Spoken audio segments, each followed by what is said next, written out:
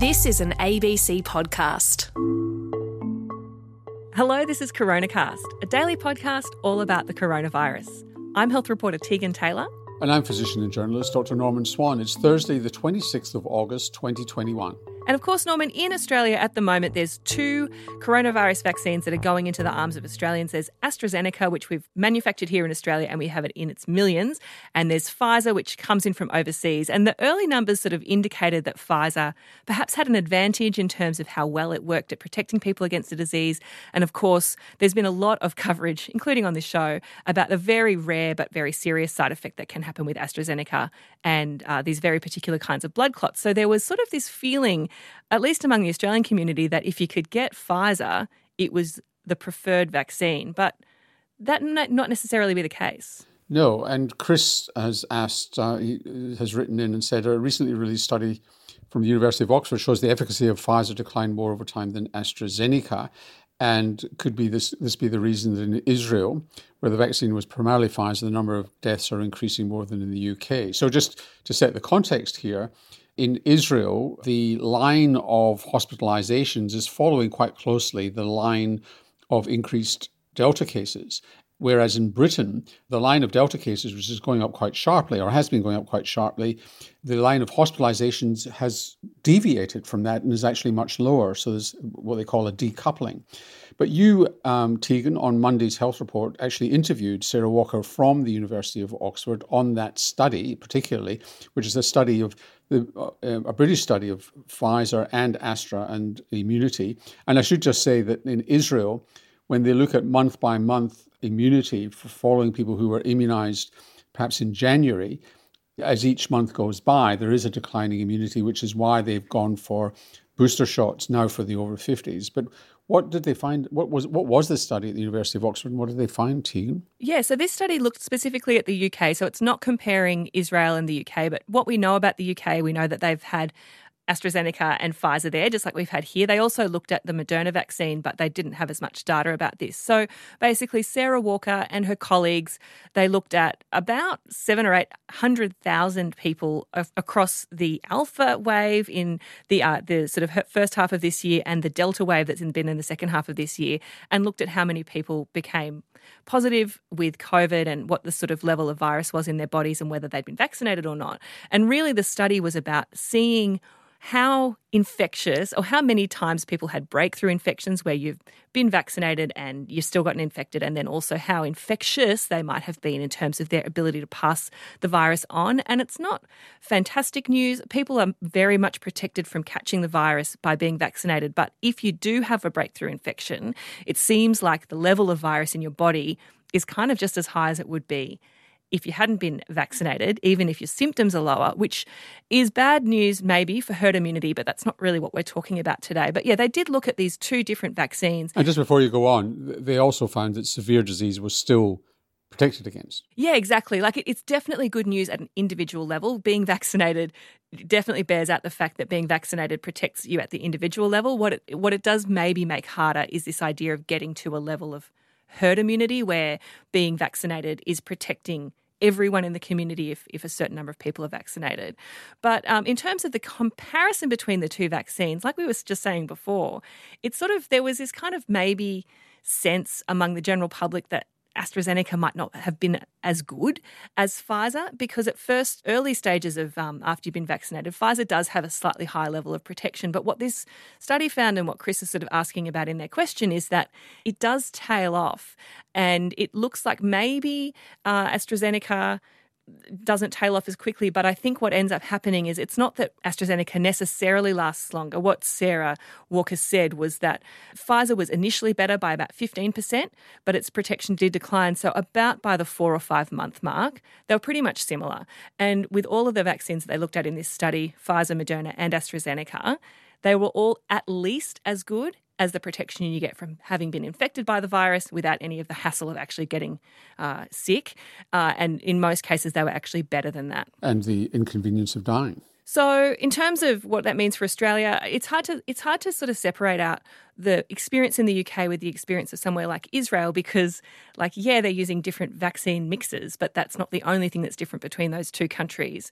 But at least for the Australian context, the UK study gives us a bit of a sense of where to go because they're vaccinating people in a similar timeframe to us with similar vaccines, and we're heading towards similar community levels of vaccination. That's great. Let's go to Rod's question. Yeah, so Rod is asking about this. What effect does it have on our community if those who are fully vaccinated are given some benefits, such as reduced restrictions? Well, this is actually something that the New South Wales Premier Gladys Berejiklian has been hinting might be announced today. Yes. So you've got to be really careful about this because just from that study you mentioned, you can still become infected and you can still pass it on, even though you've probably got about a 50% reduction in the chance of being infected, but it doesn't guarantee anything. So people who are vaccinated can still pass it around. So what restrictions you could safely remove for people who are vaccinated is questionable because you would still need to wear a mask. And the other hidden thing here is that older people are going to be advantaged here because they've had longer time to be immunized and they will benefit from these lifted restrictions more than younger people. And I think there's already a bit of anger from younger people against boomers because they've had the advantage in this, which is for good epidemiological reasons because they get more severe disease. But I suspect it could be yet another divisive issue in the community. So we've got to be a bit careful about opening up just on the basis of vaccination just yet. But, okay, so yes, it could be divisive in the community, but it also could be the thing that encourages people who are on the fence to go ahead and get the vaccine because at the moment maybe you sort of go, well, I'm stuck at home anyway, like what's the point? What kinds of incentives could be useful and meaningful? That you can go to a restaurant which is well ventilated and they will only allow people in who are vaccinated. But if you go to a restaurant like that, then you could still pass it on.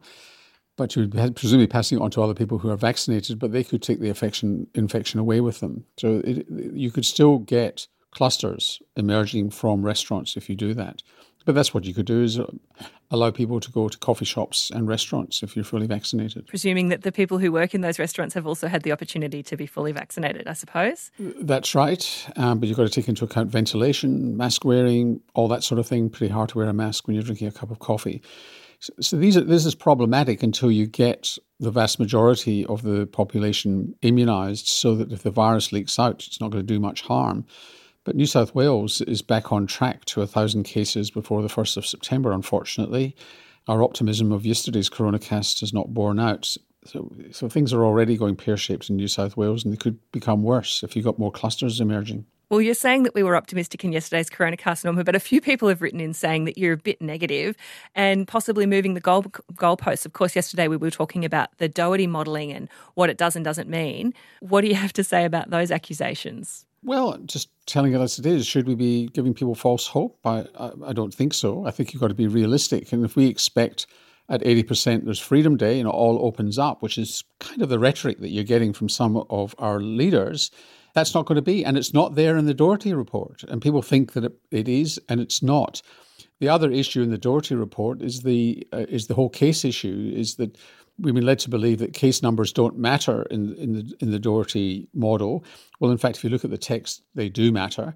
And in fact, there's probably a flaw in their modelling of case numbers, which we might come back to in a future coronacast. But it's a very complicated story, but they haven't fully accounted for the effect of case numbers on test, trace, isolate and quarantine, which is an essential part of the process moving forward to control the pandemic. So we've just got to be realistic. And if we were to go hunky-dory and jump on the bandwagon and say rah, rah, rah, we're not setting expectations properly. So you're mentioning testing and tracing and isolating, and that sort of is what sits around contact tracing. Guy's written in about this, sort of making the point that even at 80% vaccinated, we may still need to lock down so that contact tracing is not overwhelmed, like you just said. But Guy's sort of wanting to look further into the future and go, when do we stop contact tracing altogether? That's a really important question. It's not really answered in the Doherty modelling. And it's particularly an issue when you don't have children immunised under 12. So quite soon we'll be immunising down to 12. What about the under 12s?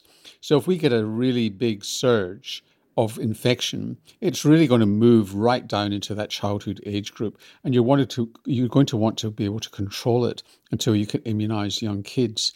So it may well be that until we get to maybe 80-85% of the whole population, and includes kids maybe from the age of 2 upwards, that we can relax on contact tracing. Are there any other diseases that we currently live with that we routinely contact trace for?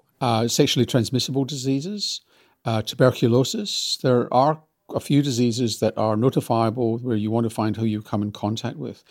I remember I was in Africa once and caught dengue fever. I didn't know it was dengue fever. I thought it was dying. And the blood test came back with dengue fever. And I got contacted by a contact tracer in the public health department wanting to know, although dengue fever you catch from mosquitoes, it's not really a highly communicable disease, but they wanted to know where I'd been, who I'd been with, and so on. So there was a bit of I had a contact tracing interview within 24 hours of the blood test coming back. So the pathology service had informed the public health department. Did the mosquito get in touch with you, or was it a human being? I think the mosquito was probably long dead. Well, it's time for us to buzz off. It's all we've got time for on Coronacast today, but you can send your questions to abc.net.au/coronacast. And we will see you tomorrow. See you then.